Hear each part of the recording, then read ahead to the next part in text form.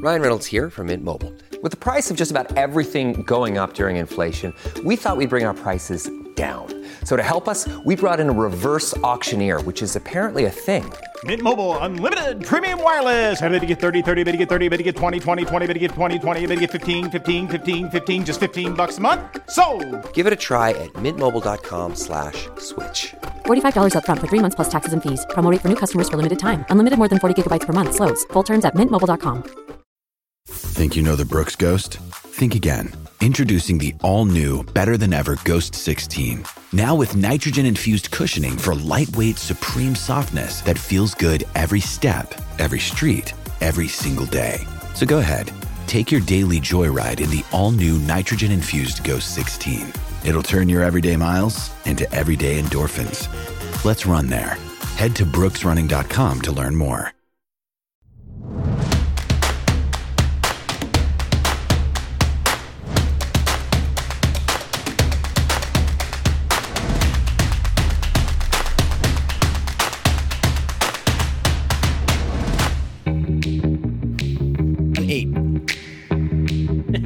I'm telling the Getter audience right now tonight, we're going for 30,000 tonight. We're starting at 4. We're going for 30 tonight. Right, Slick Rick? Absolutely. 30K on the Getter chat. What a night coming off of John Solomon and Amanda Head with 45. Wow. Oh, man, it was good. I watched it at 6 o'clock. I was still at home. I was like, I don't know. I'm going to watch this at home. Kicked up on the big screen. Mr. Solomon's going to join us tonight. He's been nice enough to give us a quick 10 minutes at the end of this hour. He'll join us to recap his interview with the president. I'd like to know what he thought. I want to ask him a couple things about it. But John and Amanda were fantastic. Asked great questions and got out of the way. Is that me? Yeah, it's me. Asked great questions and let the president talk, which, a lot of people who interview him don't do. They don't do. You mean they sit there the whole time trying to do gotcha? Right. Try to prove how smart they are or try to push an agenda, obviously, if it's someone from, typical mainstream media. But they ask great questions. I thought Amanda asked a really good question about endorsements, because we've talked about some of these endorsements going, kind of shaking our head, going, huh? And we've talked about, if you have any complaints about President Trump, and there's not many, it would just, you look at some of these people who have left and you think, how did they get there in the first place if they're going on The View and they're writing books? And what did someone see in the first place to say, okay, yeah, they should work for this administration?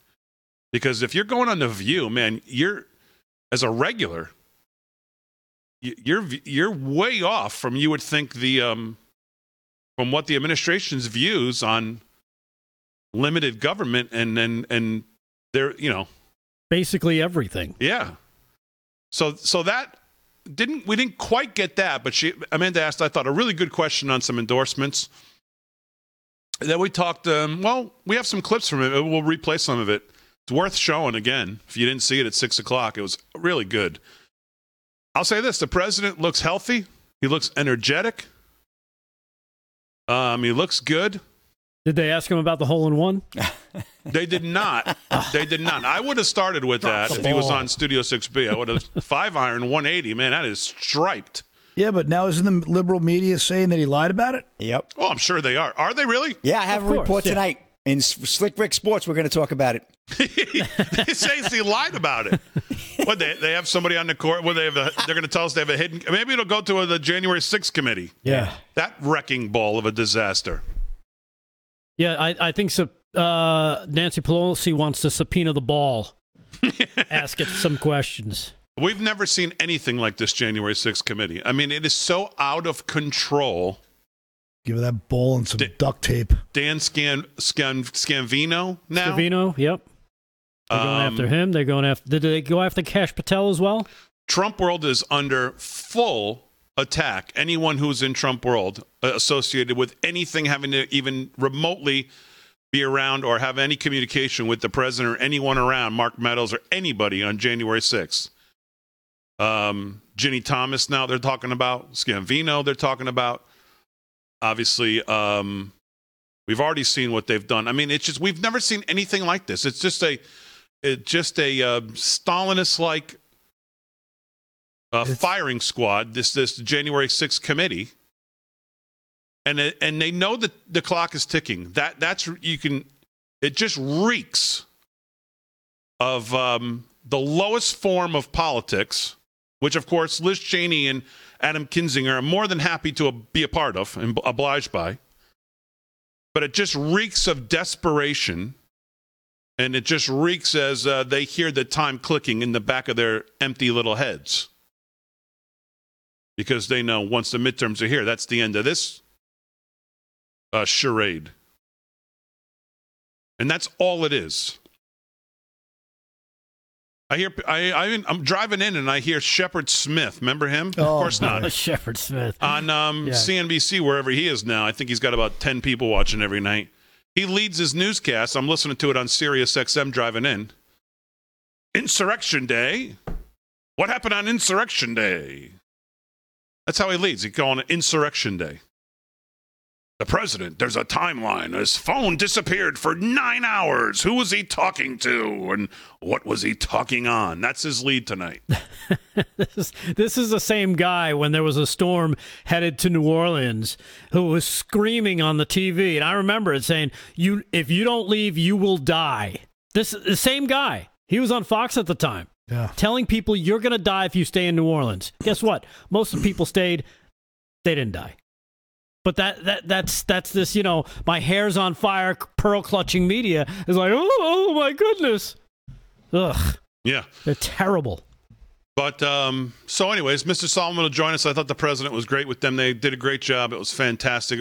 And it looked great. Kudos to Harry and the crew, Corey and everybody, Parker, who was there. They did a great job of production. President looked great. It was lit nice. Camera shots were nice. Real nice shots over Amanda's shoulder.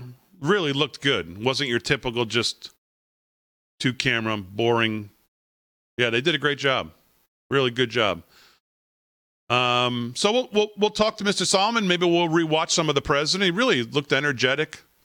I'm interested in John's take on the president's whole kind of where he's going with the mayor of Moscow, given obviously what's going on with Ukraine and Russia right now, calling for Putin to release any information he has on the Biden crime family. I think it's interesting that he's doing it right now. So I want to talk to him about that. Especially because the media is constantly talking about how Putin and Trump are in love with each other and he's Putin's, in Putin's pocket. They just love that narrative. Like they just love to give you the A-B simplified. Oh, Putin evil, Trump like Putin, Trump equals evil. So for him to even call on him whatsoever, it just fuel the fire. But that's just a typical Trump move. He just doesn't care. And just to finish a thought on this January 6th wrecking ball, there's a piece in Breitbart today. So as I was saying, contempt charges now against Dan Scavino based on false claims by January 6th committee.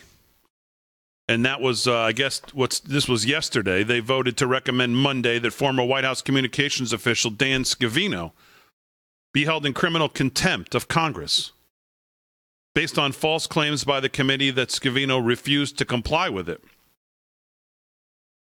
Correspondence reviewed by Breitbart News indicates clearly that Scavino's attorneys informed the committee that he was willing to cooperate, but was concerned about violating executive privilege. Of course, Mr. Scavino has traveled with President Trump. Everywhere you go, you see, he's taking photos of him getting out of the helicopter, getting on the helicopter, all these kind of, I don't want to call them glamour shots, but, he was kind of almost like a social media kind of, he did a lot of stuff. Photojournalism, if you will. Yeah, he took a lot of pictures. A lot of the stuff we saw, he put together these little things for Twitter and social media. He said these are two separate issues, neither of which the committee addressed in the contempt report that was the basis for the vote yesterday evening. Though the courts have ruled against former President Donald Trump's assertion of executive privilege over some documents held by the National Archives, they have not ruled on whether executive privilege would also be invalid regarding Scavino requested testimony, for example, about verbal communications he may have had with the president. Moreover, as Scavino's attorneys pointed out to the committee, the scope of the committee's request for testimony was both vague and ever expanding. Well, of course it was, because whatever it takes to get Trump is the scope of what they want.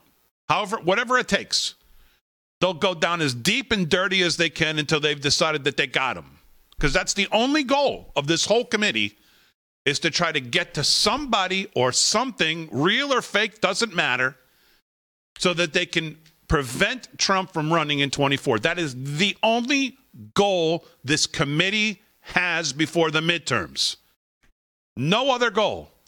In the end, they don't give a damn about Scavino. They don't give a damn about Meadows. They don't give a damn about anything. But if they can use any of them to get to Trump or somehow make the appearance of getting him, that's all they care about. Ruin, torture, whatever they have to do to anybody else to get to him is the only goal of this disaster of a committee. The contempt report does not address the question of whether there would be any limit to the inquiry. Well, of course not. They don't want any limits. Instead, it makes unsubstantiated claims that Scavino, quote, may have had advance warning about the potential for violence on January 6th. Well, let me tell you who else had advance warning of it, and that would be Nancy Pelosi. Yep. They want to go through his phone for 6 hours. I'll tell you what. Why don't we make a deal? The president will answer any questions about his phone for 6 hours, as long as Pelosi gives us every damn record of who she talked to on that day and the days leading up to it. How about that? And McConnell, too. And the sergeant-at-arms, too. How about we just lay all the cards on the damn table? Oh, we don't want to do that now. The goal is to get Trump, remember, not the rest of us. Not the truth. Yep. No. Nancy can't turn over her phone records. We need just the president's phone records. Maybe we can get some of that footage that's floating around, eh?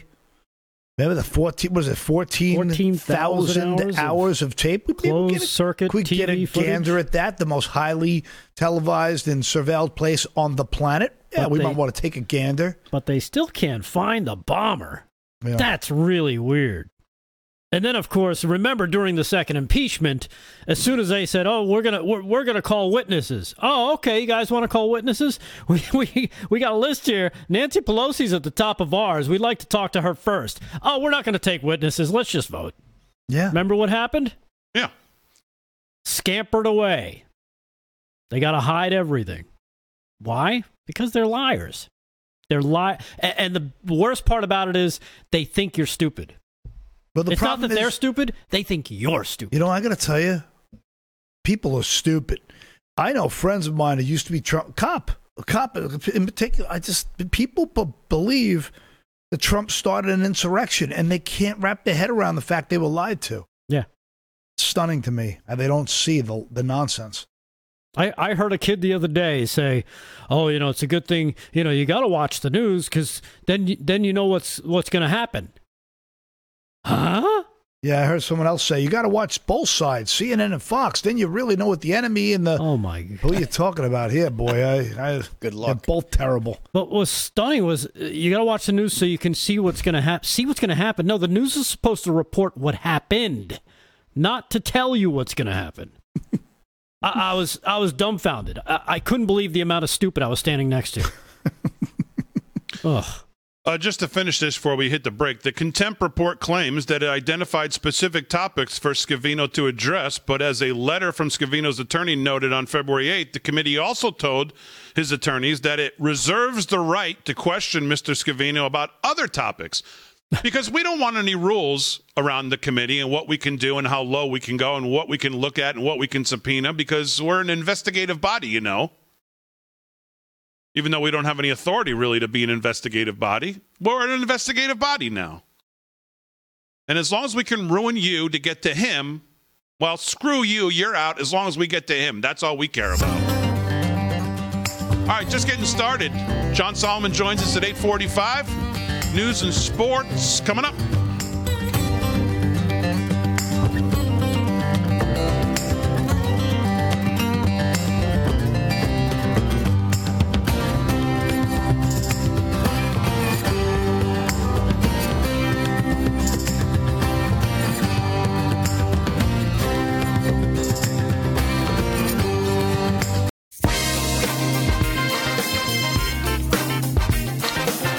right, 17 past the hour, live from Studio 6B, interacting with the Getter crowd here, real AM voice streaming in the commercial breaks, which I like to do. What's going on, Hemi 1500 in the chat? Tommy, Damon, I think we're losing out to some Cowboy Logic. I like the guys from Cowboy Logic. I'm going to have them on the show one of these days. They're great at the rallies too. I see them. They're out there. Susie says Slick Rick with a bunch of hearts. And speaking of Slick Rick, let's get to Slick Rick now with a bunch of hearts. It's time for sports. Sports is brought to you by our friend Mike Lindell and MyPillow, mypillow.com. Use our code LFS6B. Man, I get so many messages about people who get their stuff. It seems like everybody gets their stuff, and then they want to tell me they got their stuff and how great it is. And I love that. So LFS6B for anywhere between 10, 20 to 60% off, whatever you order. Works on most items. LFS6B at checkout. What's going on, Slick Rick? All right, Big D. Well, the NFL owners approved modified overtime proposals. Looking good tonight, playoffs. Slick Rick. I got to tell you. Thank you, Big Looking D. good. Nice jacket with my the shirt. Western look. I'm going to be on Gunsmoke. That's your we got to get you a hat. Would you wear a cowboy hat? Sure, of course I would. Absolutely. We're going to go shopping together. Maybe we'll If he wears a cowboy hat, Indian headdress. I got the rhinestones, baby. Hi, Chief Warren. Hi, Chief Paul over here. We're gonna call him. Hop along, kids at each. I saw Warren this morning, not to take away from sports here, but just made me think. I saw Warren on CNBC this morning. Oh, my God. I mean, I just want to throw things at the TV.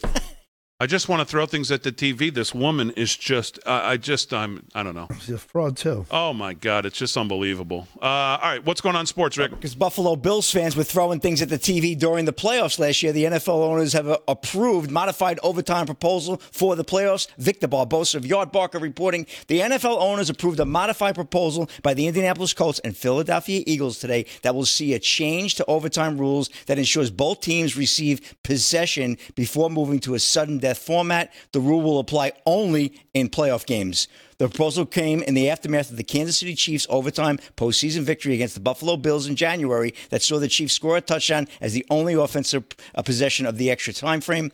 3/4 of the owners voting in favor of the new rule was needed. According to NFL Network's Ian Rappaport, the final tally was 29-3 in favor of the change. The vote took place this afternoon at the annual league meetings. The current overtime rule has teams allowed to win in bonus time on the opening possession if they score a touchdown and will stay in place for regular season contests. So it's still the same thing. I don't like it.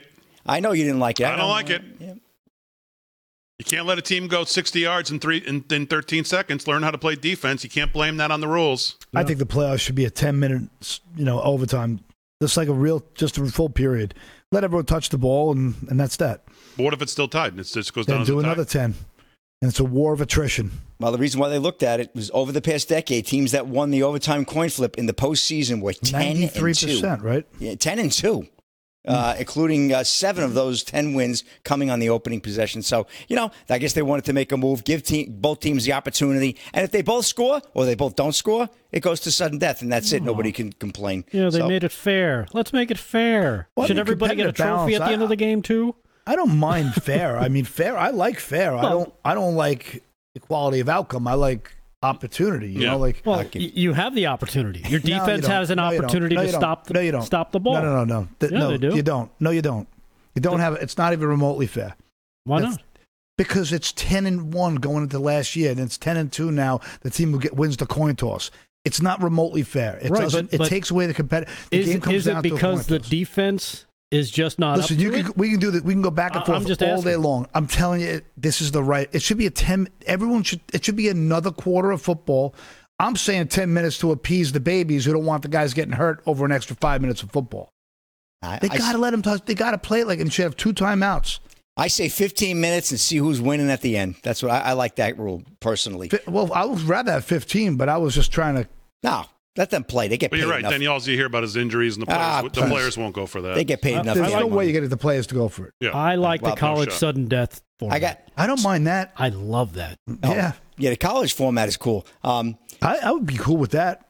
That would be awesome. I got two great golf stories tonight. Let me get to one. Speaking of great, this is from The Hill. Trump issued a statement claiming hole-in-one on Florida course. Former President Trump on Monday touted in his statement hitting a hole-in-one while playing at his golf club in West Palm Beach, Florida on Saturday after some social media users questioned his abilities. Trump just made the hole-in-one. Tim Swain, a Republican running for a Senate in South Carolina, captioned the photo, posted to Twitter over the weekend. The photo showed Trump celebrating on the green with Hall of Fame golfer Ernie Els, Gene Sowers, Ken Duke, and Mike Gudis. Several commenters on the tweetcast doubt on the claim, prompting Trump to defend his accomplishment, saying it was 100% true. Many people are asking, so I'll give it to you now. It is 100% true, Trump wrote in his statement late Monday, which included a video of Trump walking to the hole. Despite there being a rather strong wind, the ball bounced twice and then went clank into the hole at the seventh hole, scoring him a hole-in-one, Trump said. These great tour players noticed it before I did because their eyes are slightly better, but on that note, one hole only, their swings weren't. So it was good. He said, according to Trump, the International Golf Club website, the seventh hole involves a water element that guards the front and right side of the par 3 hole. Trump ended his statement by saying he wouldn't discuss who won the game. I won't tell you who won because I am very modest. I am a very modest individual. And then say I was bragging, and I don't like people who brag, he said. So they went wild with that, of course, on Twitter. But listen, I don't think Ernie Els, Big D, would be there to lie about Donald Trump putting a hole-in-one. Anybody that plays golf knows the gentleman's game. You don't lie. No. Ernie Els and you get 3 professionals playing with him. They don't lie about stuff like that. Come on. Ever. The etiquette is so ingrained in them from the time they get born. Because it's the name, because who it is all got to be questioned. Yeah. I'm surprised they didn't blame Russia. Someone didn't run up on the green from Russia and put it in. Well, Putin was his caddy. Another conspiracy. Yeah. Hey, Big D, that's a wrap in sports. Back to you. All right, very good, Slick Rick. Thanks. We'll do more sports. Let's do a little news. New with the news is Paul Nolan. News is brought to you by our friends at 7cells.com, 7cells.com for all of your health and wellness. Use our code LFS6B at checkout for 10% off. What's going on, Paul? Well, the America's favorite little garden gnome, Fauci's at it again. He has warned about the potential for reinstatement of COVID-19 restrictions in the United States. Sure. He told BBC on Sunday, we need to prepare for the possibility of an uptick in COVID-19 cases, which may lead to further restrictions. Yeah. And he said, I don't want to use the word lockdowns. That has a charged element to it. Yeah, it's called tyranny. But I believe that we must keep our eye on a pattern, and we're seeing with infections. And obviously cases, hospitalizations, and deaths of the virus have dropped significantly in the United States since the winter surge. But he's still putting his warnings out there, and as Rick and I would say, kind of preconditioning us is the way I see it for the most part. So, I don't know if you saw Biden has made lynching a federal hate crime.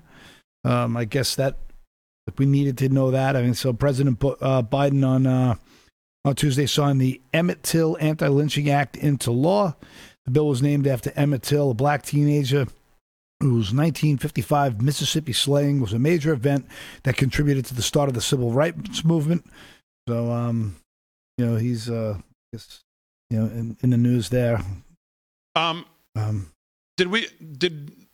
just don't even know why. Was this not a hate? Obviously, I guess not. Of course, it's a hate crime. I just don't understand. Like, is this just a PR stunt? I saw this headline and I'm thinking to myself, do we needed this, or wasn't this already a?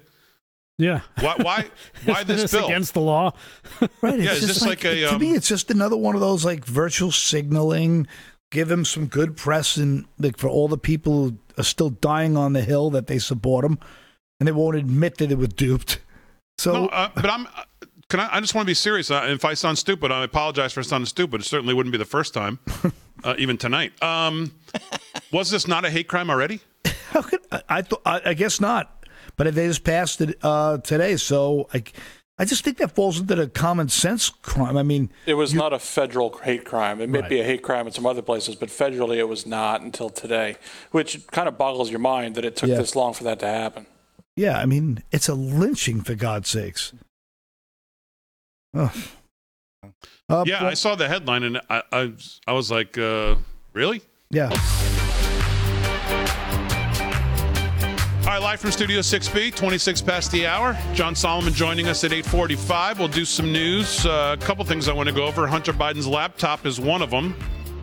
And a study out of a outfit called Public Choice. Outfit on that. Oh, that outfit.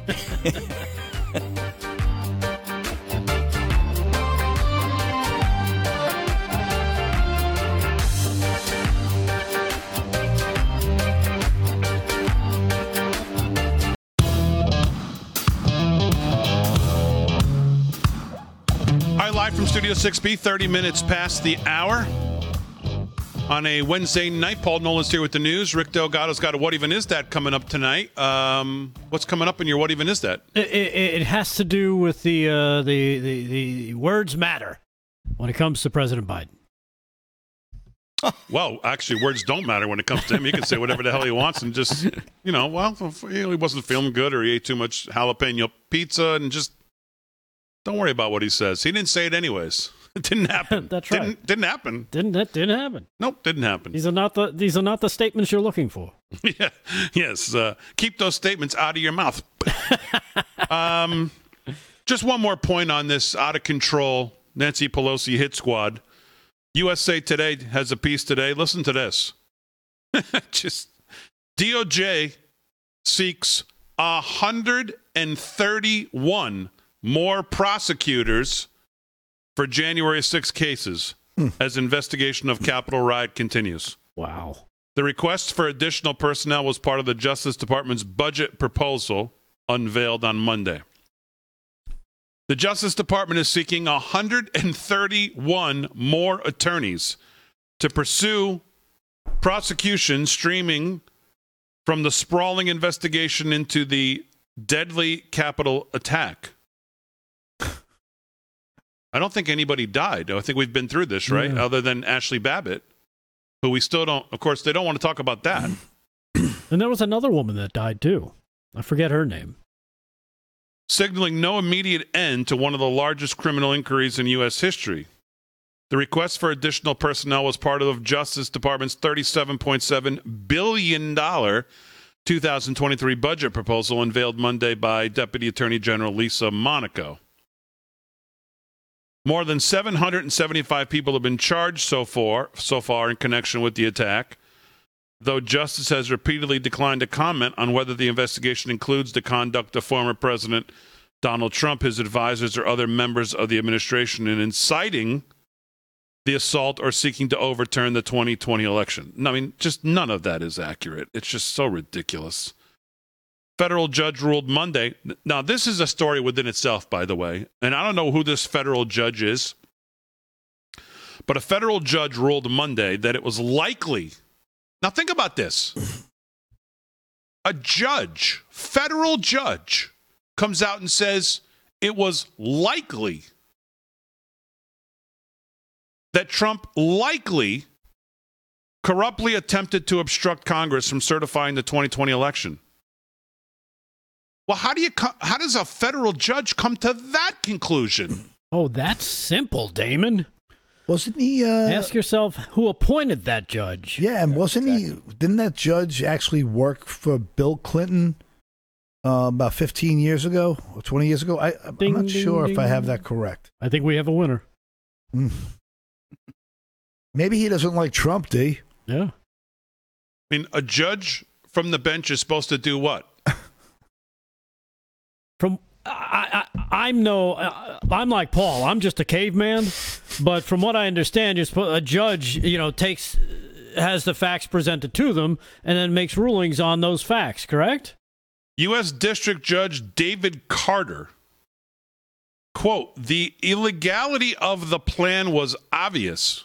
Well, what has he seen? What plan? He must have access to Adam Schiff's stuff.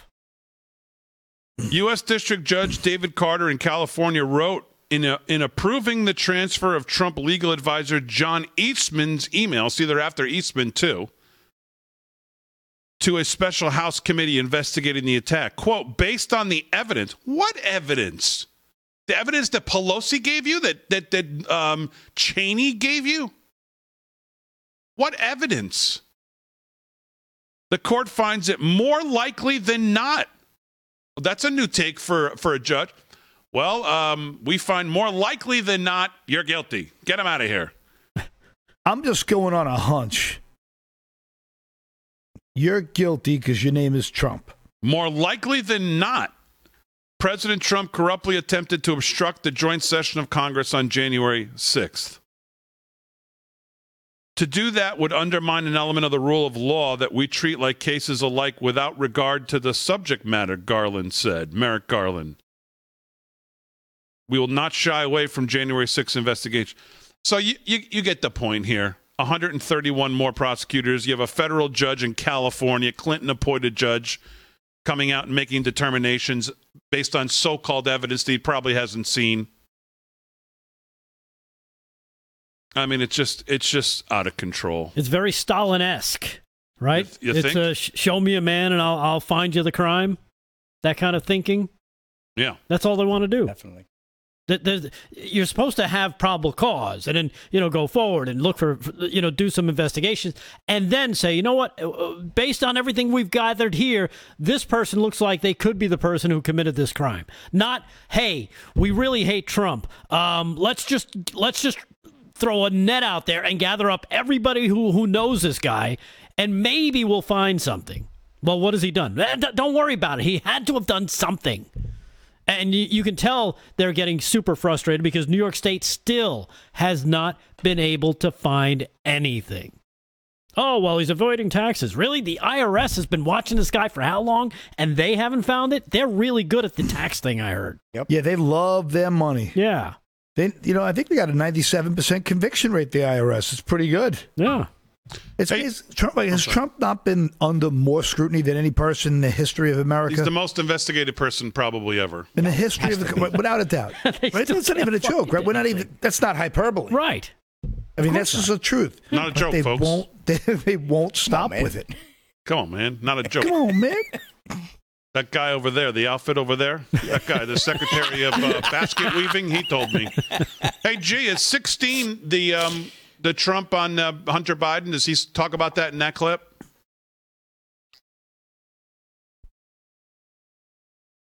All right, let's hear 16, and then I'm going to get into this Margot Cleveland article from the Federalist. Roll 16.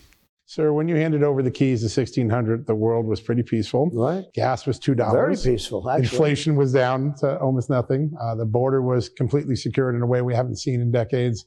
Now it's a mess. I want to start with Ukraine and Russia. What would you do if you got back in office to try to put that situation back together to get peace in Eastern Europe? And do you think the president made a big mistake when he called out and said he wanted Putin removed from power? So, first of all, it would have never happened. I have to say that. This would have never happened, Ukraine. And I spoke to Putin about it. I know Putin very well. I spoke to him about a lot of things. And I spoke to him about Ukraine because I know he wanted it. But he knew he could not do it, not with me. And I don't have to go into the statement, but you know what the statement I made was. But it was a strong statement. Don't do it. It was a strong statement. And he didn't do it. And he wouldn't have done it. You know, I see where Sleepy Eyes Chuck Todd on NBC, Meet the Fake Press. He goes out and he said to somebody something. I said, I couldn't believe it. Maybe I'll have to change my mind about Chuck Todd. Because he said, how come this never happened in Trump? There were no planes flying over Taiwan. There were no threats. Now Taiwan's under threat, serious threat. And there was nothing happened in Ukraine. You didn't even really hear about Ukraine. All of a sudden I'm out and they start forming on the border. And I actually thought it was a negotiating ploy. I thought it was very smart because they said that's a good way to negotiate. But it wasn't. No, and I think if Putin had it to do again, he would have maybe done everything the same, but he wouldn't have gone in. No, I thought he was negotiating. And so did a lot of people. Most people didn't think he'd do this. And I think what forced him to do it was Afghanistan. When he saw how incompetently we handled that removal, and I'm the one that got it down to 2,000 soldiers, except we're going to keep Bagram because of China. It's right next to China, 1 hour away from where they make their nuclear weapons. I think what happened, he was on the border, he had 200,000 people, he was negotiating, he was going to make a good deal. And then he saw what happened in Afghanistan, and he said, man, these guys are incompetent, let's go in. And he didn't know the force that he'd be met with. It was pretty big force. I think a lot of Americans are recognizing that the problems we are experiencing right now were not a reality when you were in the White House.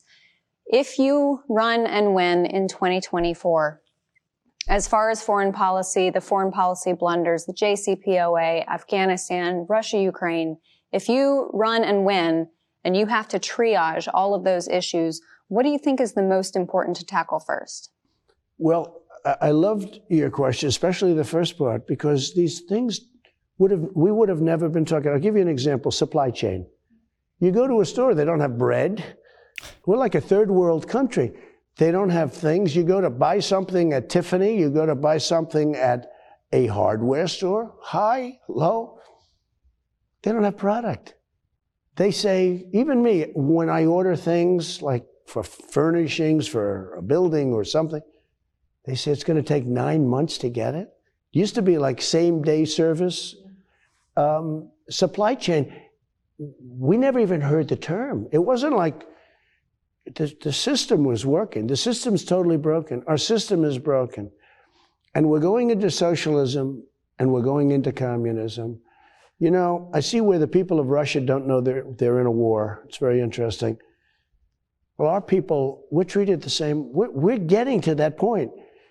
As an example with Hunter Biden, where they didn't report any of the, activities on the laptop. But it was worse than that. You know that. It wasn't like they didn't report. They knew it was bad. They say 17 points bad for Biden. And we won it by a lot anyway, but that way you couldn't have. It was so big. And so it made a 17-point difference. And then they announced almost a year and a half later, that, by the way, we got it wrong. But they didn't get it wrong. They did that on purpose. And so did other of the media. And they said the laptop was made by Russia. Think of it. In all fairness, Putin at that time must have thought we were nuts. The whole thing. He had to be laughing. He's probably sitting back. And we made him look good because if it was done by Russia, it was so genius, right? Right. But it wasn't done by Russia. It had nothing to do with Russia. But they made it Russia. Russia's always the bad one. You ever notice it's never China? No, it's always Russia. Well, that's because they're all making money out of China. They're reversing all your China policies. All the crooked politicians are making money out of That's what it China. is. I think we have a lot of things we have to do. We have to immediately seal up the border, and we have to get a lot of the people out because many of these people came from prisons in these countries. And last month, there were 129 countries. It's no longer just those few countries, including Mexico. Harry talked about this all the time. It's now like 140 countries. Some people said they didn't know there were that many. They're just flooding in. And they're almost all letting their prisoners out into the United States. Why wouldn't they? It's very expensive keeping prisoners, and they don't want them anyway. So that's one thing we have to do. We have to straighten out inflation, which we can do much easier than people know. I think if you got the energy cost, I had energy down to $1.87 a gallon. Think of that. Forget about the price per barrel. All right, G. Because most people... Well, I wanted to get to the Hunter Biden part. He did a little bit in there. I think the next clip will play, but Mr. Solomon's going to join us. Fran, he says he's ready, by the way. We can get him up. Mr. Solomon's going to join us to talk about this interview here coming up, and we'll get to Hunter Biden's laptop by Margot Cleveland today. Hunter Biden's laptop at this point is a national security threat. We'll talk about that. Live from Studio 6B on a Wednesday, John Solomon joins us here when we get back in a quick 3 minutes.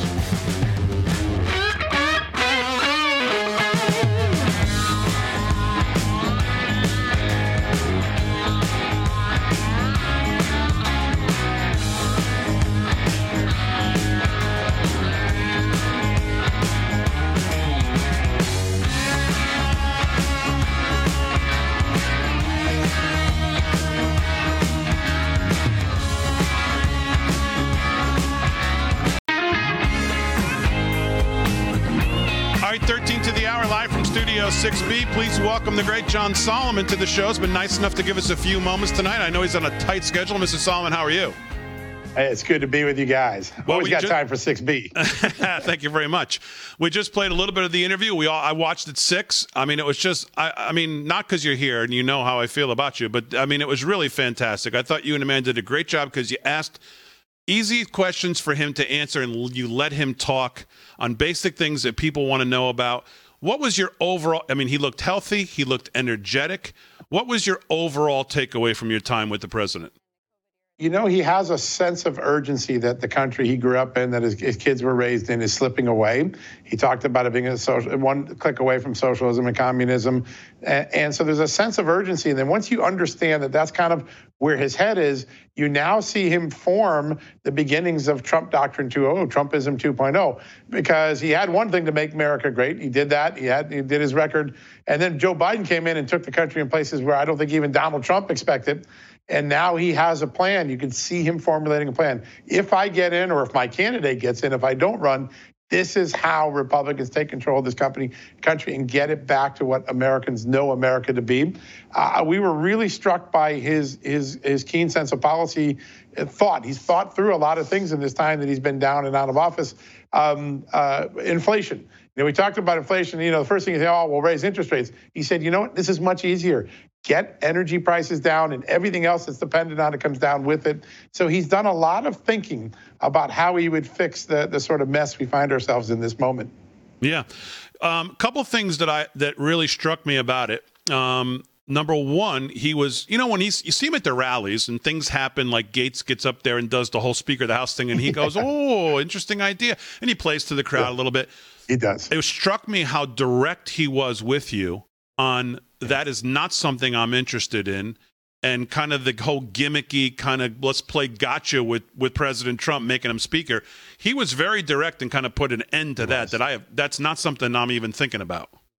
Yeah, no, he put a stop sign. That's over with. Put a fork in that one. That one's done. You know, it's fun. It's interesting. He said a lot of people have said it to me. It's not what I want to do. It's clear that he has one mission. He either wants to be president, or he wants to make sure the person that is president in 2024 carries on the Trump doctrine and gets this country to where it needs to be. Because, as he said, he doesn't recognize the country we're living in right now. We're a click away from socialism. We don't have a free press. He had some pretty remarkable lines that give you a sense of how dissatisfied he is. And at the end of the day, he's channeling the inner American's concerns, right? Whether you're a small business owner or a parent that got caught in this crazy cancel culture or school radical agendas, he's channeling all that anger. And that's the Donald Trump that really was effective in 25 and 2016. He carried the burdens of the American people, and he translated them on television in simple marketing terms. We're going to build a wall, right? And you get a sense now that he wants to do that one more time, either as a candidate or as the godfather who picks the candidate. Yeah. Amanda's, I thought, had a really good question, and it got to kind of an issue that we've talked about on this show a lot. And she asked him about some of his endorsements, because you look at some of his endorsements and then you look at who he endorsed and who they're running against, and you think, well, I think I'm for the Robbie Starbuck in Tennessee stands out to me. He goes with, I think, Ortega. Is that her name? Morgan Ortega. Yeah, Morgan Ortega. Yep. Yeah. Right. So people look at that and they go, huh? And then, so she asked him about that. But do you have a sense that I know it's hard to read from him because sometimes, he does, obviously there's things that he's not going to admit mistakes. But when you look back, think of the one complaint you have about 45 is that if you look at some of the people who were around him, who end up being regulars on The View, end up writing all these books. And I mean, you can go down the list of all these people. Do you think he steps back and reflects and says, how did these people, if they're going to be a permanent personality on The View, they probably don't line up with my vision for the country. How did they get here in the first place? Do you think he has any reflection about that and what he'd do differently next time? I had a meeting with him. It really wasn't an interview, but I was just working in a store and I wanted to get educated. And so it was, just sort of I wasn't taking notes, but, we were talking about how important personnel decisions are. And he turned around to me and said, boy, I picked some doozies at the beginning of this administration. He had a big smile on his face. He does understand that. And I think, if he were to get into office again, I think he would be much more selective on who he would pick. And I think the end of his administration, he had some very strong people that I think were in sync with him. But the beginning of it, the Reince Priebus experience, the generals who didn't mesh with him, I think he's learned that, establishment people are not a good fit for him. He needs rebels because he's a rebel. And I think going forward, he wants glass breakers around him, competent, smart, legal people that, trained, but they're not afraid to break glass. He doesn't like people who say one thing and do another. And that was really apparent when he explained why he dropped Mo Brooks. If you say you're going to do something, for God's sakes, do it. And I think he was surrounded by a lot of staff who talked the game and then wouldn't walk the walk. And he's not going to pick that person the next time around. He's made that clear to me in many of the conversations we've had. Yeah. When I listened to him say to you guys about why did the mayor of Moscow, and he brings that back up, to me, there's more about him picking up that line than just kind of at surface what you hear. Is it because we think Hunter Biden is now closer, at least if you listen to what Peter Schweizer says and some others who have done the research like you guys have, that an indictment might be closer? You see some of the reporting about these bio labs and the Obama connection to it, the Biden connection to it, and some of the emails now that maybe, Russia charged that Hunter was involved with a firm that may have been lending support to that, and some of the emails on his laptop may now back that up. Do you think the president is specifically picking this line of going back to this whole mayor of Moscow asking President Putin to release anything he has specifically for a specific reason now? Listen, I think there's one reason. He's been watching the headlines the last couple of days, and the more that Biden gaffed on the trip, the more CNN and the New York Times tried to make him look like Winston Churchill and Ronald Reagan. Oh, these things are going to turn out to be right 20 years from now. I don't know about that, but I think he has to remind people, the guy that CNN's calling Winston Churchill or Ronald Reagan, making allusions, comparisons, that's the guy whose son had his hand in the Russian oligarch cookie jar just a few years ago. And I think he wanted to make that point. Listen, he knew it was provocative. Oh my God, ask Putin to do this in the middle of a war. He knew exactly what he was doing. It was his way of saying, don't be fooled by Joe Biden. His family was cashing in on that guy right up until the point when this war started. And that was his calculation. He's always believed the Biden family was corrupt. He said that early on when I broke the first story about the Bidens in spring of 2019. He knew it. I think he wanted to remind people, don't buy this war line that he's some Winston Churchill. He's a guy who's a crony capitalist whose son was cashing in. That was his rhetorical way of accomplishing that. Yeah. A couple quickies before I know I have to let you go. SCOTUS, I've been screaming about why the Republicans don't, play hardball here in this Rule 26, where if they don't have enough votes, it can't get out of committee, and that's how you can fight back against this, because I keep hearing people say, well, there's nothing we can do, just let it go through. I mean, this woman seems pretty radical. I know you got to pick your fights, but you made a good point to me before we came on the air on why you think that's not going to happen, or there's been no talk about it other than maybe Rand Paul. Why? Yeah, listen, I think a lot of the Republicans I've talked to who are getting their instructions from Mitch McConnell, they feel like the Democratic base is incredibly depressed right now. They're not going to come out and vote. They're disappointed with Biden. There's civil war going on in their party between the Manchin wing and the AOC wing. Don't give them a reason to get activated and feel offended and make a case that this woman was wrongly treated. Let this one go through. Listen, it's going to be 6-3 no matter what. Get this over with, win the election so that maybe you get a few more nominees in the bucket next year. And listen, they're playing long ball. They want to save this country before Biden's policies become too irreversible. And that's what most of the people I talk to, it's probably not heartening for people to hear it, but politics is often an art of calculation, and the Republicans are making a calculation. Let's keep the base of the Democratic Party depressed, whoop their butt in the election, and then start making changes to the bigger picture. We're still going to have a 6-3 majority on the court. Yeah.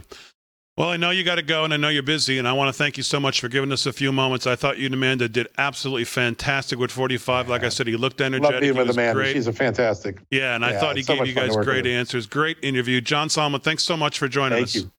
Thanks, guys. Love your show. All right, the great John Solomon, Just the News, Not Noise, 6 p.m. every night. John and Amanda, 6 p.m. right here on Real America's Voice, live from Studio 6B. More to do on a Wednesday, hour 2 coming up.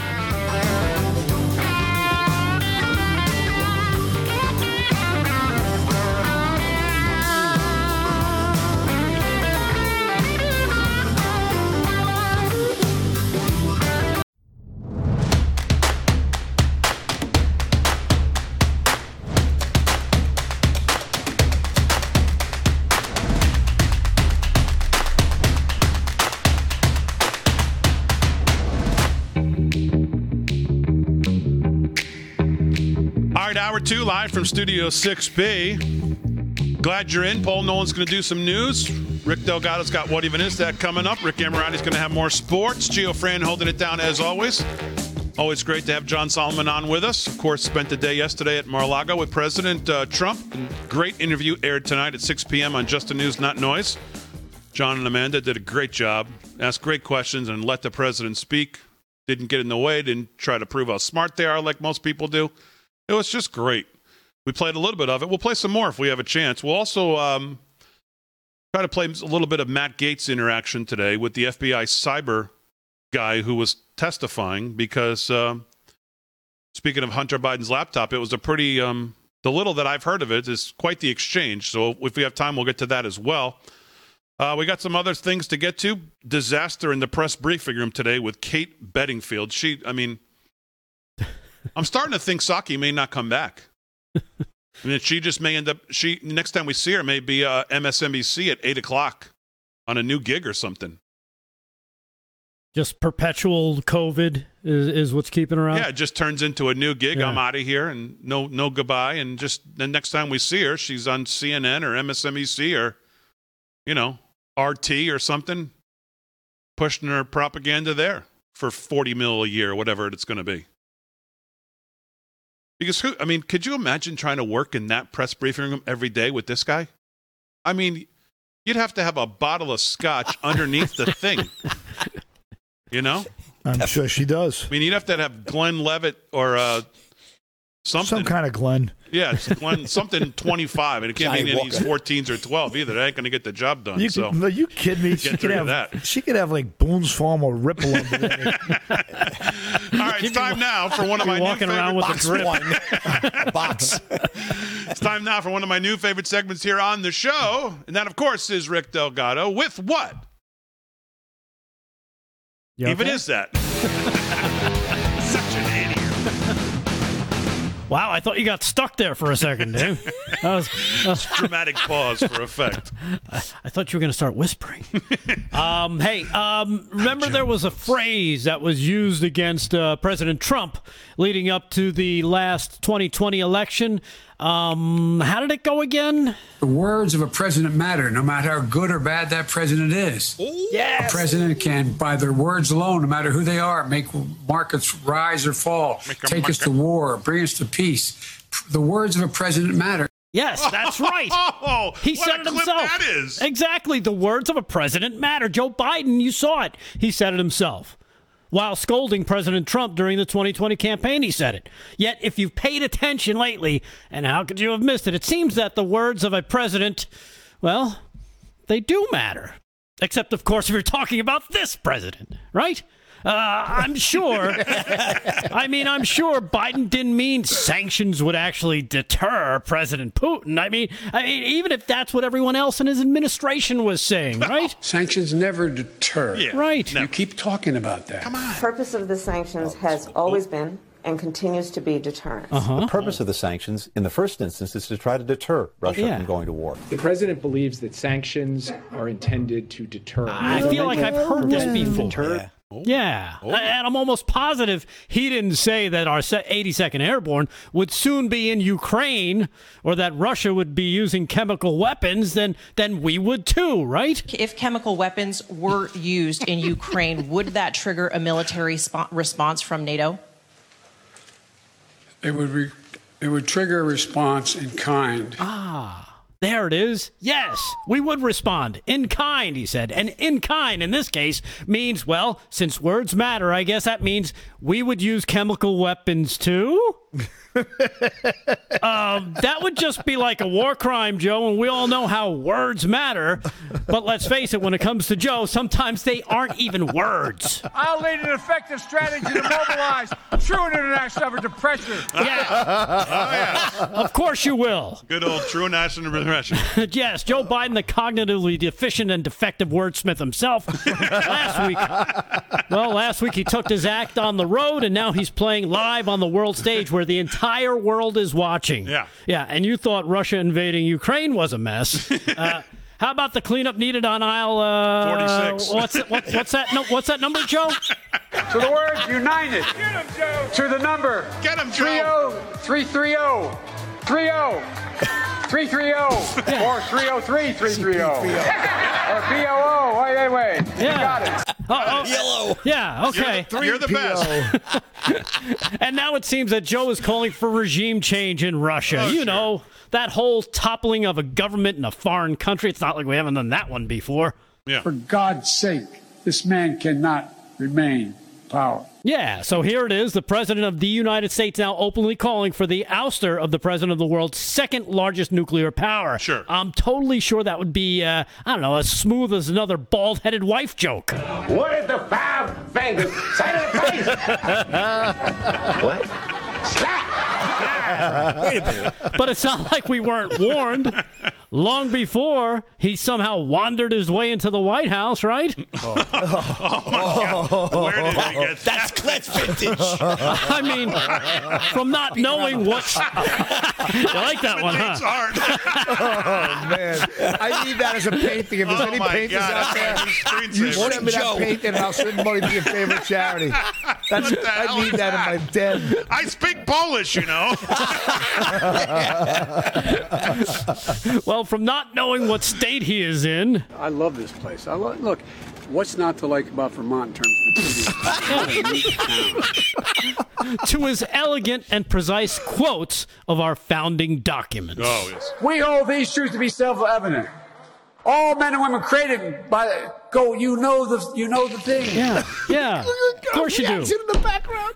But I think Paul, the most disturbing part of this is when you see and hear all the walking back the White House has to do. Sure. The verbal gymnastics of the deep state media to try to cover for their puppet. One thing dawned on me. Realize this, that every time I see and hear the corrections, I think, wait, so you're apologizing and having to make a statement because the supposed leader of the free world is not allowed to speak off script. Yeah.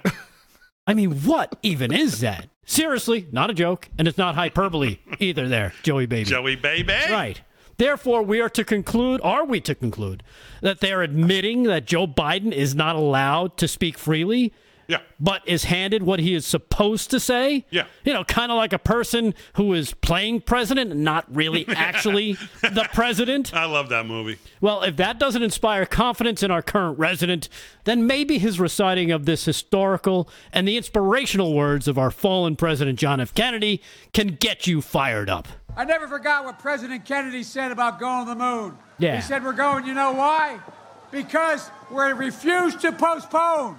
Let's not postpone and get out of the rain. God bless you all. Thank you. Huh? Yeah. What in the world? Like Kennedy said, let's not postpone and get out of the... You know what? I seem to remember... I seem to remember that differently. We choose to go to the moon in this decade and do the other things. Not because they are easy, but because they are hard. Yes. And to get out of the rain. You know, that's a little bit better. But you know what? When it comes to Biden, I think he said what we are all thinking about him. For God's sake, this man cannot remain in power. That's exactly right. No, you can't. Right no, you can't, Joe. Damon, back to you. That is That exactly was right. fire. It might be the best one even is that That was ever. fire. Thank you. Fire, Bravo, fire. standing ovation. Please send me that standalone clip. I'll share it 9 times. Oh, my God. That was great, dude. That was just great. So true, by the way. So true when he said that. I'll lead an effective strategy to mobilize true international effort to pressure. Yeah, I think it's time to put that strategy into place. Right? Should we give Gio a little love for all the help he put into that thing? We need a little true national pressure here now, too. So let's get that kicking. And it's not complicated, except the complicated part. And we choose to do things so we don't postpone. Yeah.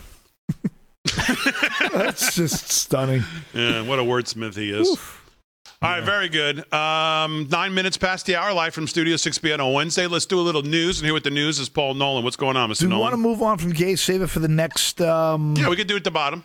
So, you know, Trump calls on Putin to release the Hunter information. I had that story queued up. I just wanted to go over it real quick that, you know, he called on Vladimir Putin to release the information he possesses on Hunter Biden's dealings with oligarchs in Eastern Europe.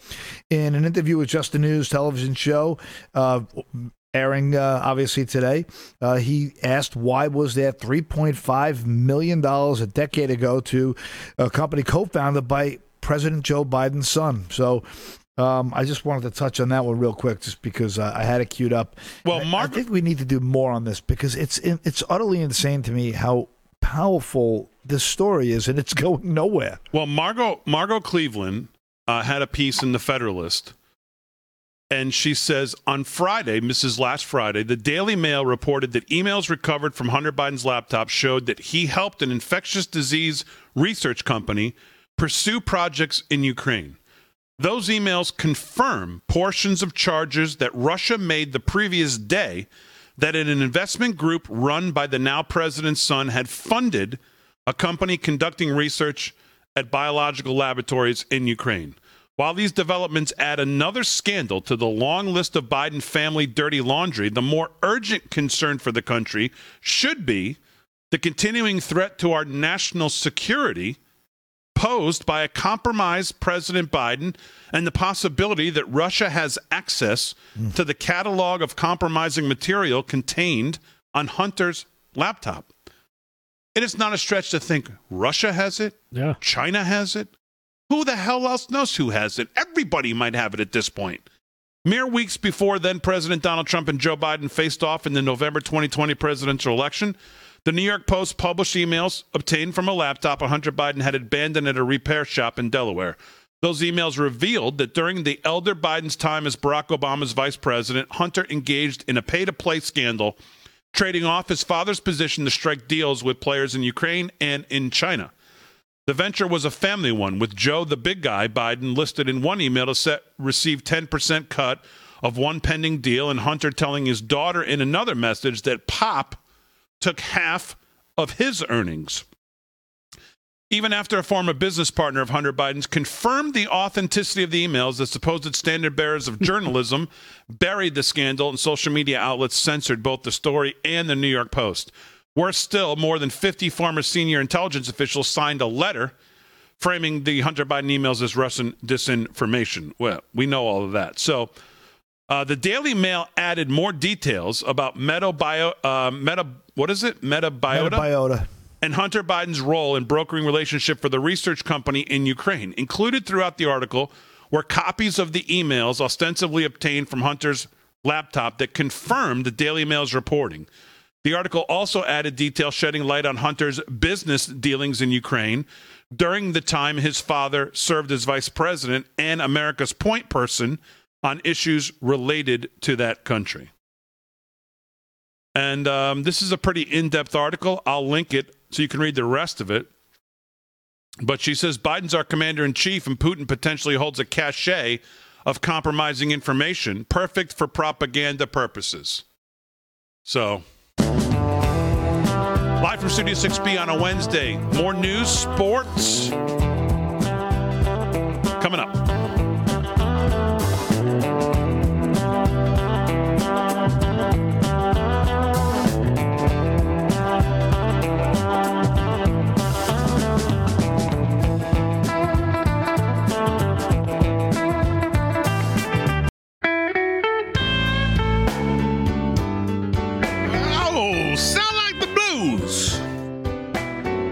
Sound like the blues.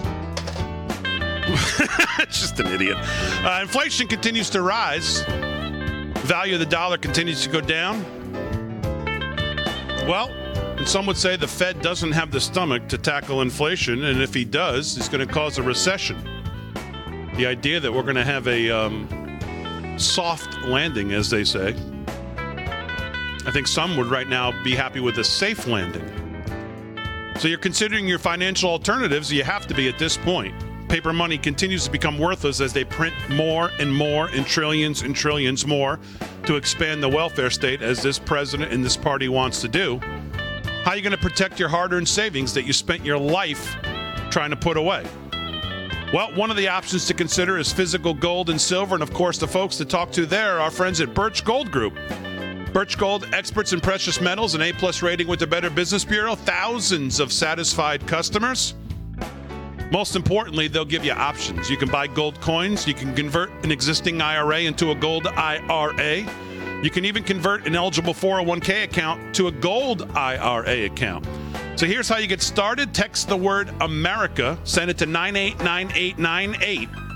Text America. Send it to 989898. You'll get your free information kit from Birch Gold with absolutely no obligation. They'll show you how to protect your gold and silver investments in a tax-sheltered account. Good God almighty. Don't tell Elizabeth Warren. It's a tax-sheltered account. Get the facts, get started today. You have nothing to lose. Text the word America to 989898 and get your free information kit from Birch Gold. They made it super easy. Text America to 989898 and let them show you how owning gold and silver could help protect that savings. All right, 19 past the hour, live from Studio 6B. It's been a while since Mr. Solomon came on in the fourth. But Slick Rick is here, and he's got more sports. Sports is brought to you by our friends at MyPillow.com. Mike Lindell, MyPillow.com/LFS6B. That's our own page just for you, the LFS6B audience, with all the best deals that they've got. So go there now and use our code at checkout. What's going on, Slick Rick? All right, Big D, good game, NBA action, Eastern Conference. Right now, Milwaukee Bucks leading the Philadelphia Sixers in the Wells Fargo Center in Philly. Right now, it's 117-113. Check that. Giannis with 39 points. There's 4 teams at the top of the division, all battling within one game of one another. Miami in first place. Celtics, Milwaukee, and the Sixers all tied one game behind, so really good game. Who's playing defense on Giannis? Stevie Wonder? I know, not good tonight. No, and Harden's got 32 for Philly, so there's not much defense being played on either side of the ball there. Tiger practicing at Augusta to test Masters fitness, Big D. We might have a Tiger sighting. He got 18 holes in earlier today. Tiger Woods arrived at Augusta National today with son Charlie to play a practice round and test his fitness for next week's Masters, Sports Illustrated reported. Citing unnamed sources, a posting on the magazine's website said the 15-time major winner and 5-time Masters champion who suffered severe leg injuries in a crash last year was with his son, Charlie. If Woods plays next week in the year's first major tournament, it will be the first time he has played in an official event since the car crash back in February of 2021 that left him hospitalized for weeks and struggling to walk for months. Since the accident, Woods has played in a family event alongside Charlie and has been inducted into the World Golf Hall of Fame, but has not played, competitively. And I don't know, Big D. He's on the list of 91 to be playing next week. Thursday's the tee off. It'd be really something to see him out there. I don't know. What do you think? I'm going to venture out here and say no. Hyperbole? Well, I just think I don't know. I don't know how you could know if you're ready unless you actually play 4 back-to-back rounds yourself somewhere before you get to Masters Week, because 4 rounds of walking and the mental game of playing that course and the physicality of getting around 18 holes 4 days in a row, weather and everything else that gets thrown at you. Be hard to just go out there on Thursday and go, well, I hope I can make it to Sunday after only playing 1 practice round. So I don't know. Yeah. I'd love to see it. Golf's not the same when he's not there. Still, even at his age, be something for he's the a ratings. game changer when he's in the field. The ratings would go through the roof if he does play. It's not like he's got another job. like he's on his feet. Well, I was a barista for 8 hours, and now I got to go play golf. Rick is his dad. Job. Have you ever played 18 holes of golf? No. Okay. Why would I? Thank you. He's played 9 holes of miniature golf. But I'm saying, you hit it through the windmill. It's not the same. But I'm saying, this is his job. Green energy, you would baby. think if he's going to do a practice round, he's probably played a bunch of rounds. Like, I think I can pull this off. No, I don't know. I don't know. That's going to be something. I tell you, I'd love to see it. Paul, you're a golfer. You've played. What do you think? It's 10 hours a day practice. It's on your mind constantly. It's an exhaustion. It's the hardest sport I've ever played in my life, far and away. And I used to call it a game because it wasn't a sport. But baloney, it's a sport. Especially when you got to drag a bag up and down, hiking up the hills, man. When Bethpage Black. Well, me and you have to do that. He doesn't have to do that. No. Bethpage it's not Black. easy though. I mean, you got to admit this. It's to me the hardest. That's game why I don't I've think ever he's going to play.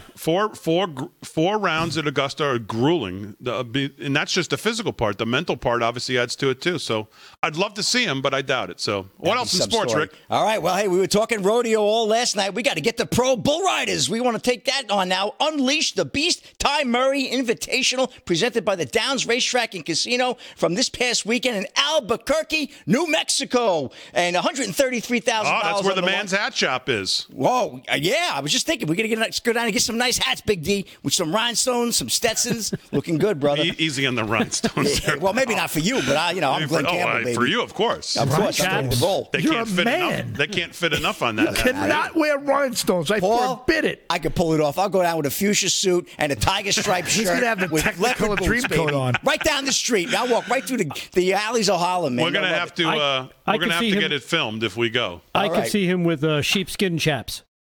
Yeah. You know, I can't unsee that. I feel a little sheepish in those, Rick. Come on. All right, let's go. World number one, Joao Ricardo Vieira. He was the winner with a $63,000 prize, 184.75 aggregate score. He took it all. He's really having a great year. Number two, that good old cowboy, Dalen Swearinger. He had a $30,399 pickup, 183 and a quarter, just shy of catching Joa. And Eduardo Aprecido. He came in third place with $12,513. And the big story is the Bulls world number one, Whooper, 45.78. And Pookie Holla came in at second, 45.75. And I guess he's on a comeback. Vanilla Ice, 45, rounded out the Bull scores. Big. How did Meat Sweats do? Meat Sweats is rodeo, baby. That was in Oregon, baby. That was last night. All right, no Meat Sweats. Okay, good. Okay, you got it. Redmond, Oregon. Meat Sweats was the bareback? No. Tie down, Paul. Oh, tie down and bareback. It goes hand in hand. Okay. All right. Let's go. Hey, guys, quit horsing around. Big D. Yeah, quit horsing around, Paul. Oh, that's it? Yeah, that's a wrap. Back to you. I think I found a picture of Slick Rick from years ago. Oh, the Dr. Pepper guy? In chaps. I'm going to send it to you. No, don't send it to me, please. I have to sleep tonight. All right, let's do. Well, we don't have time for news now. That's again. I want to do you know what? How about this? I'll do a quickie here. Okay. AOC is saying the Dems are in big trouble ahead of the midterms. Her solution: Biden should use executive power to ram through leftist agenda. That's her. Who said that? AOC. She said, we need to acknowledge this isn't just about the middle of the road. Oh, we have a clip, G said. Oh, roll it, G. Let's see it. We do not have much more time to wait because these falling polling numbers, I don't believe in governing by polling, but if that is a concern, I believe by decree. To be real in elections, it's a real thing. We need to acknowledge that this isn't just about middle of the road, an increasingly narrow band of independent voters. But this is really about the collapse in support among young people, among the Democratic base, feeling like they are not, that they worked overtime to get this president elected, and they aren't necessarily overtime. You mean overnight stuff, Dallas? Yeah. That's a rough clip. If you're a Democrat, that's a rough clip right there. Good. I hadn't seen that. Good, and all those Democrats can never mind. Collapse of support. Doesn't sound very democratic. And Fauci's out there talking about wanting to go more. I mean, it's like they want to go away forever, which good with me.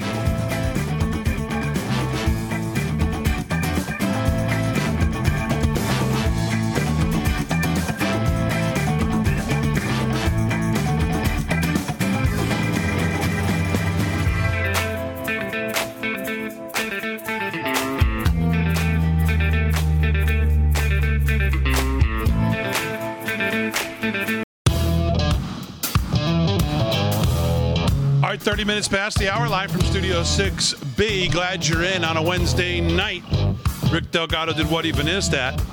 Probably the best What Even Is That I can ever remember. That was just... Really? I didn't know, because I'm a big fan of Rick. I know you don't really like him very much, but I really love Rick. Like, I look forward to Texas during the day. I know... You know how you feel. I would put that tied for first with the top, but as like 30, I have tied for first because I'm such a big fan. Well, thank you. Yeah.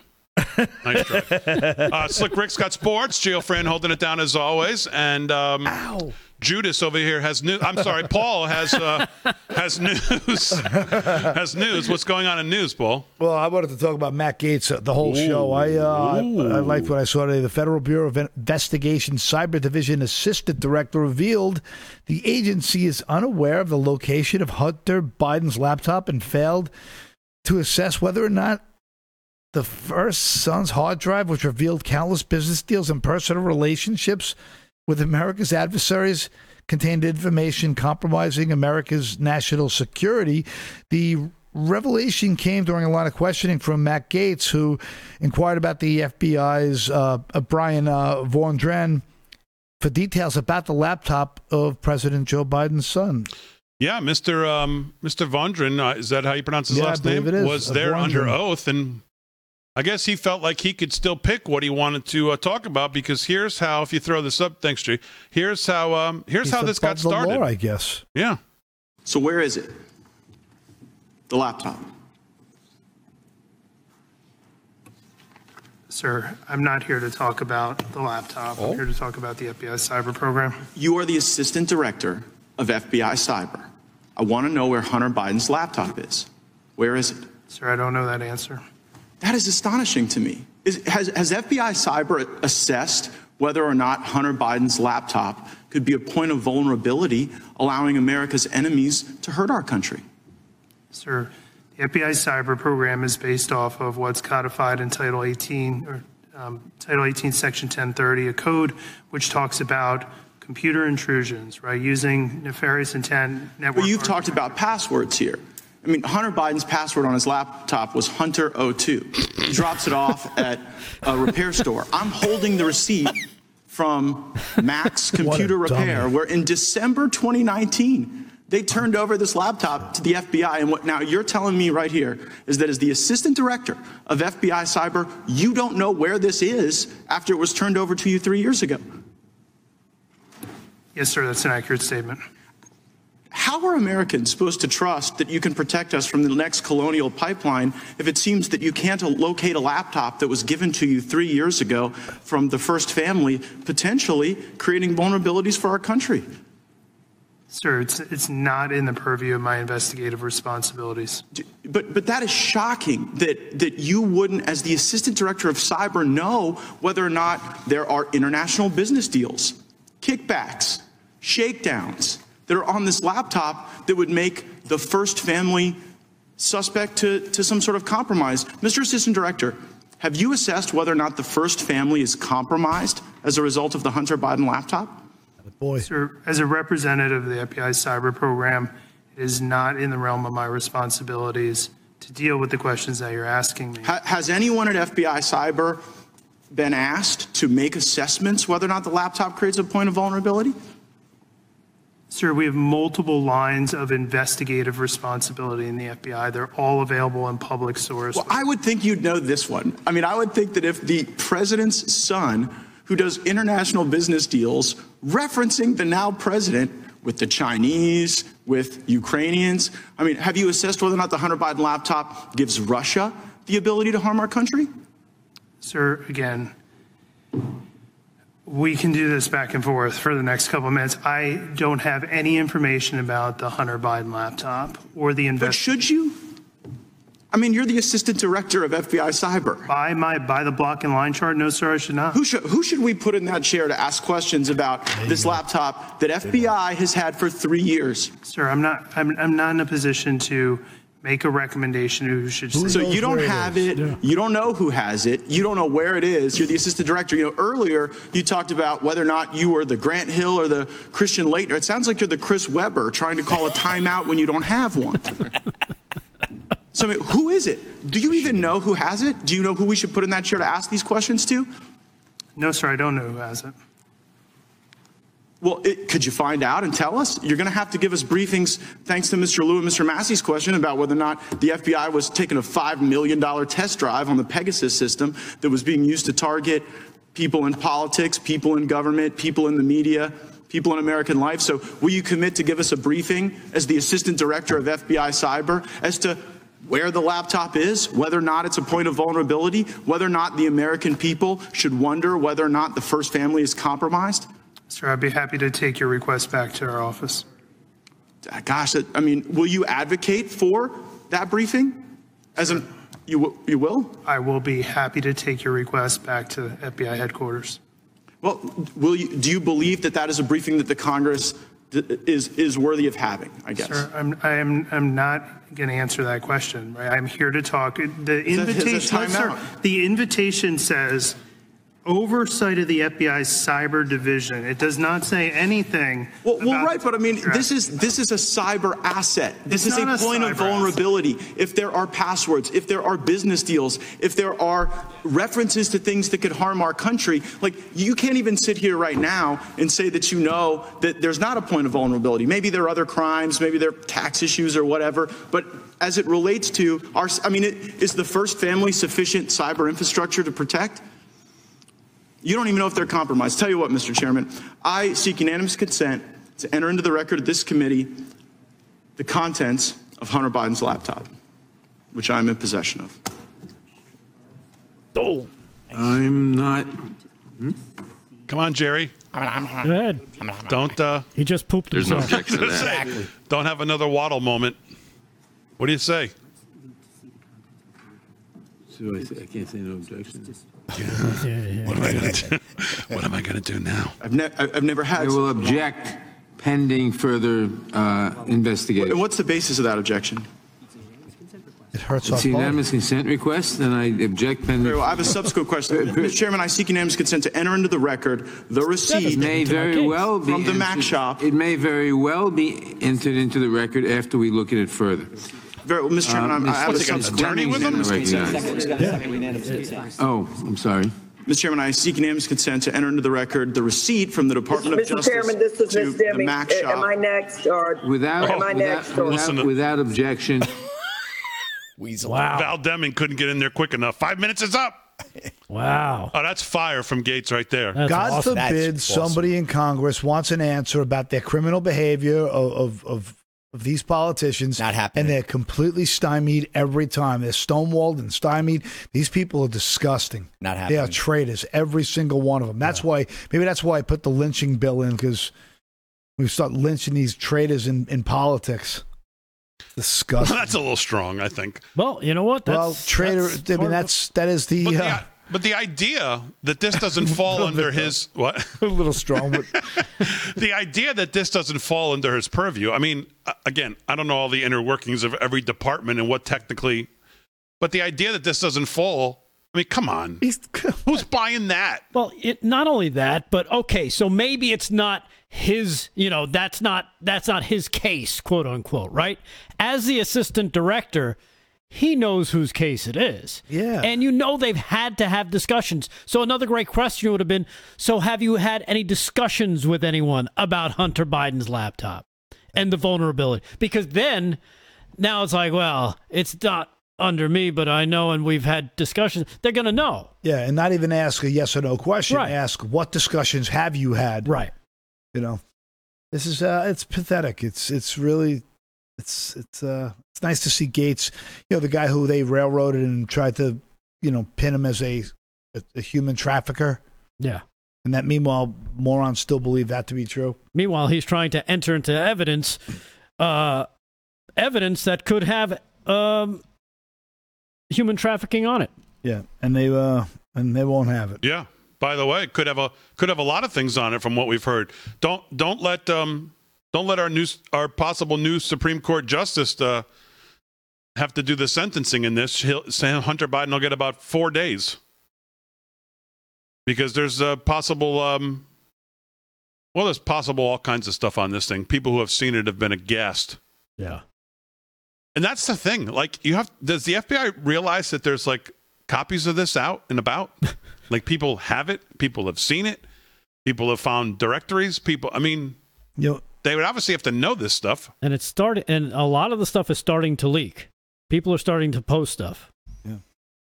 Jack Maxey's almost an automatic follow on Getter if you want to really be on top of it. Amazing. You see, Gates also introduced a resolution Tuesday titled Spook Who Cried Wolf Resolution, and permanently revoke security clearances for dozens of former intelligence officials who attached their names to the public letter alleging the content in Hunter Biden's laptop was Russian disinformation.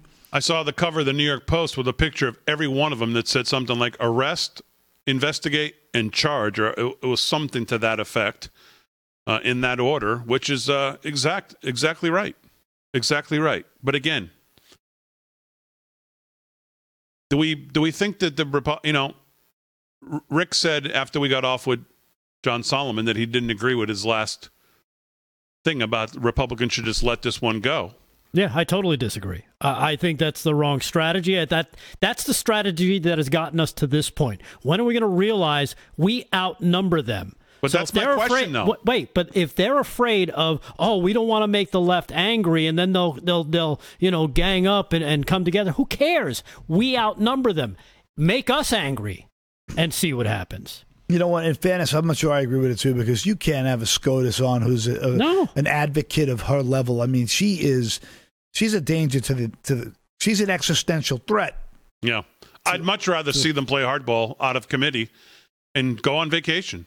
I know they'll never do it because they won't play on their level, which is, by the way, the reason that they always lose. And in other parts of the Trump interview, by the way, he made I thought, fabulous point. I was so happy to hear him say this about Mitch McConnell, what a disaster he is. And he specifically pointed to what I always say, which is every time the debt ceiling comes up, what does Mitch do? He gets his ass kicked by Pelosi and Schumer every time. And the president brought exactly that up. Yeah. He said, look at the debt ceiling. What does Mitch get? He gets nothing. Every single time he gets nothing. Old marble mouth gets nothing. But that's to my point, Rick. I think we're all in agreement that we disagree with that strategy. But even with these investigations of Hunter, okay, we take the House and the Senate. Hopefully we both. Maybe just the House. Do we think that they're up for it, or by then it's let bygones be bygones? I don't know. Yeah, I don't have the confidence either. God, I really hope this is going to unravel. I mean, I know there's a lot of people out there who still believe that so much of this is coming to a head. So much information is going to come out, and I know a lot of people are holding out hope that Putin will release information and that they will expose this entire deep state house of cards that is really just hell bent on their own personal gain. It's just nice to have a little bit of hope, but it's when you see these people like the FBI just completely stonewalling a Senate, congressman, it's just so frustrating. Conscious Clean on Getter says, in the end, Damon, we will win by doing it right. Trust God. That's always a good plan. Yep. All right, live from Studio 6B. We'll wrap it up. It's a little sports. More news when we get back right after this.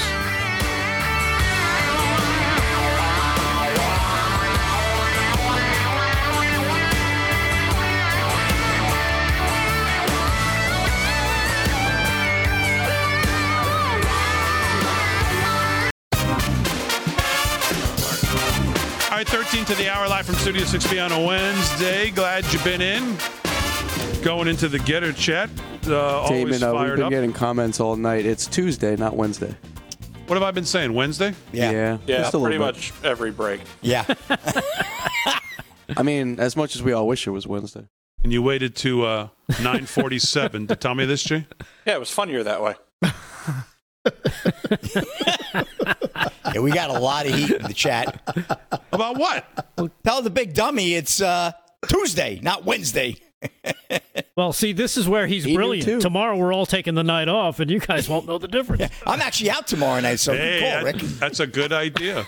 Well, Rick could have told you, too. That's a good idea. Now, we'll be rerunning tonight's show tomorrow, so the big dummy ain't that dumb after all. No. That's right. Oh, well, I'm sorry about that. I don't know why I've been saying Wednesday. Well, because I'm old, that's why. We do usually have guests on Wednesdays. I have Biden. Thank you, Fran. There you go. Thank you very much. What are you laughing at, Gio? Bastard, I'll come in there and... That was such a flimsy save. All right, let's do sports on a Tuesday night with Slick Rick. What's going on? All right, Big D. All right. Yeah, exactly.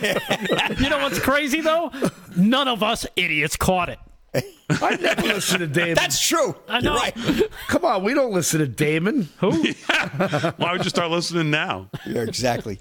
All right, here we go. Lionel Messi signs. Oh, really? Exactly. Oh, thank you, Slick Rick. Well, exactly. I got to get to my report here. Okay. All right. Lionel Messi signs $20 million deal with crypto firm Socios to promote digital fan tokens. This is a Reuters report. 20 mil. Lionel Messi has signed an agreement worth more than $20 million to promote digital fan token company. Oh, $20 million for him. Yeah, $20 million for him. Oh, okay, that's pretty good. A source close to the deal told Reuters on Tuesday. No, not $20 million. I was thinking that's a small deal, $20 million, but $20 million just for him. Yes. Okay. And Messi becomes the latest global sports personality to enter the crypto world, following Tampa Bay Buccaneers quarterback Tom Brady and LA Lakers star LeBron James. Messi's deal also comes amid a growing wave of tie-ups between crypto firms and football. Messi, whose move from Barcelona to Paris Saint-Germain in August included a cryptocurrency payment, will be involved in a publicity and promotional campaign for Socios in the build-up to the World Cup, which starts in November. The ambassador deal for Messi does not include crypto payments and is a 3-year agreement, the source said. Brady last year took an undisclosed equity stake at crypto exchange platform FTX Trading Ltd. and became an ambassador for the company. So they're throwing their hands in there. But they've done some good commercials, FTX. Of course, that's Sam Bankman-Fried's deal, and he's a genius. Yep. And he's all in on Solana, by the way, Paul. You know that? He's got a big investor in Solana. Solana made a move. Somebody in the chat said, Damon had me convinced it was Wednesday. Hump day. Oh, man. All right, what else in sports? All right, men's pro tennis. Daniil Medvedev advances to Miami Open quarters over Jensen Brooksby, closes in on return to number one in the world. Miami Gardens, Florida. Daniil Medvedev is 1 win away from returning to number one, shaking off a slow start. The top-seeded Medvedev reached the quarterfinals of the Miami Open on Tuesday by defeating Jensen Brooksby 7-5, 6-1. And one more big deal. I got to show the ladies some love. We're talking Final Four, men's.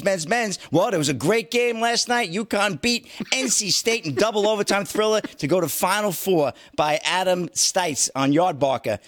Am I missing something? The audience is just... Is it true, though? I heard that Michael Jordan identifies as a teenage girl, so he was playing for that team. Is that true? You imagine that? We'll forget about it. No, not true. So, Hemi 1500 says Alzheimer's a bitch. That's no laughing matter. All right. The Connecticut Huskies women's basketball team is headed to its 14th consecutive Final Four. 14th consecutive, boys.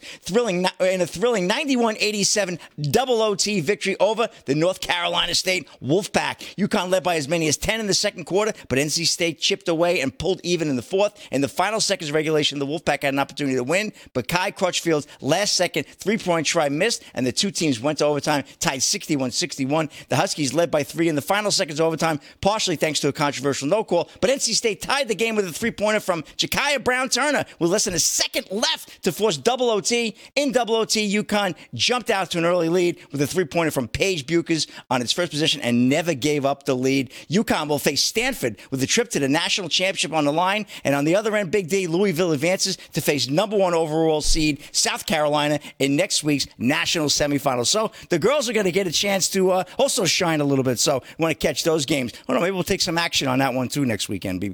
And that's a wrap in sports. Back to you at 4:55. All right, thanks, Slick Rick. I see somebody pointed out, by the way, and it is today is National Vietnam War Veterans Day, so I want to make a note of that. Yes. And, of course, God bless all of our veterans yes. in the United States. Yes, thank you for your service. Yes, of course. Thank you. Anything else in news, Paul, you want to hit? There's 2 stories. One quickie. You can't make this irony up. More than 70 Chicago police officers guard Democrat Mayor Lightfoot as part of a unit created in 2020. The detail known as Unit 544 started with a handful of officers and now has grown into a group that includes 65 officers, 5 sergeants, a lieutenant, according to the Chicago Sun-Times. In addition to the special unit, Lightfoot has an additional personal bodyguard detail made up of 20 officers. Wow. Can you believe this person? Defund the police, cops are bad, and it's just nuts. Well, that's what tyrants do. They surround themselves with guards, right? Well, I got one sweet story from Epoch. A 22-year-old raises teen half-sister after parents die. She's my own child. I love her with my life. I'm so excited to see what the future takes her. The 22-year-old college senior who filed for guardianship of a 16-year-old half-sister after the teen moms died says that giving her sister a chance to live her teenage years to the fullest was worth the sacrifice. Hunter Nelson, originally of North Carolina, now lives in Kentucky with Gracie Nelson, the high school sophomore. The half-sister's father died in October 2015. Gracie's mom died in May of 2021. And she said, I knew she was already facing difficulties with her home life. And I felt the strong need to make sure Gracie's life after her mom's passing was as normal as possible. I didn't want to make being grown-up decisions so young, and I truly felt no one in her mom's family could have made this possible. So it's a beautiful story of a big sister taking care of a little sister, and they look so happy together. So just figured I'd sign off with some good stuff. Because everything else in the news stinks. Okay. Speaking of stinks, let's go 11 and 12, G. OMB Director Shalonda Young, if you want to know where the border wall money went, since we didn't want to finish that because we needed, total lawlessness at the border, which is, of course, what we have. Here's where it went. Cut 11. G, roll that. There was $1.9 billion that was in this most recent omnibus bill that's been carried over to finish the border wall.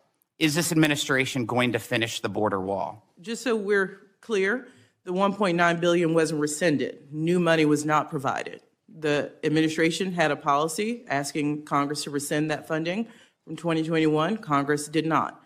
But Congress did not provide additional money. And we are spending, as GAO has told this committee and others, that OMB, the president, the administration is acting within the bounds of the Empowerment and Control Act, and we are spending, obligating prudently.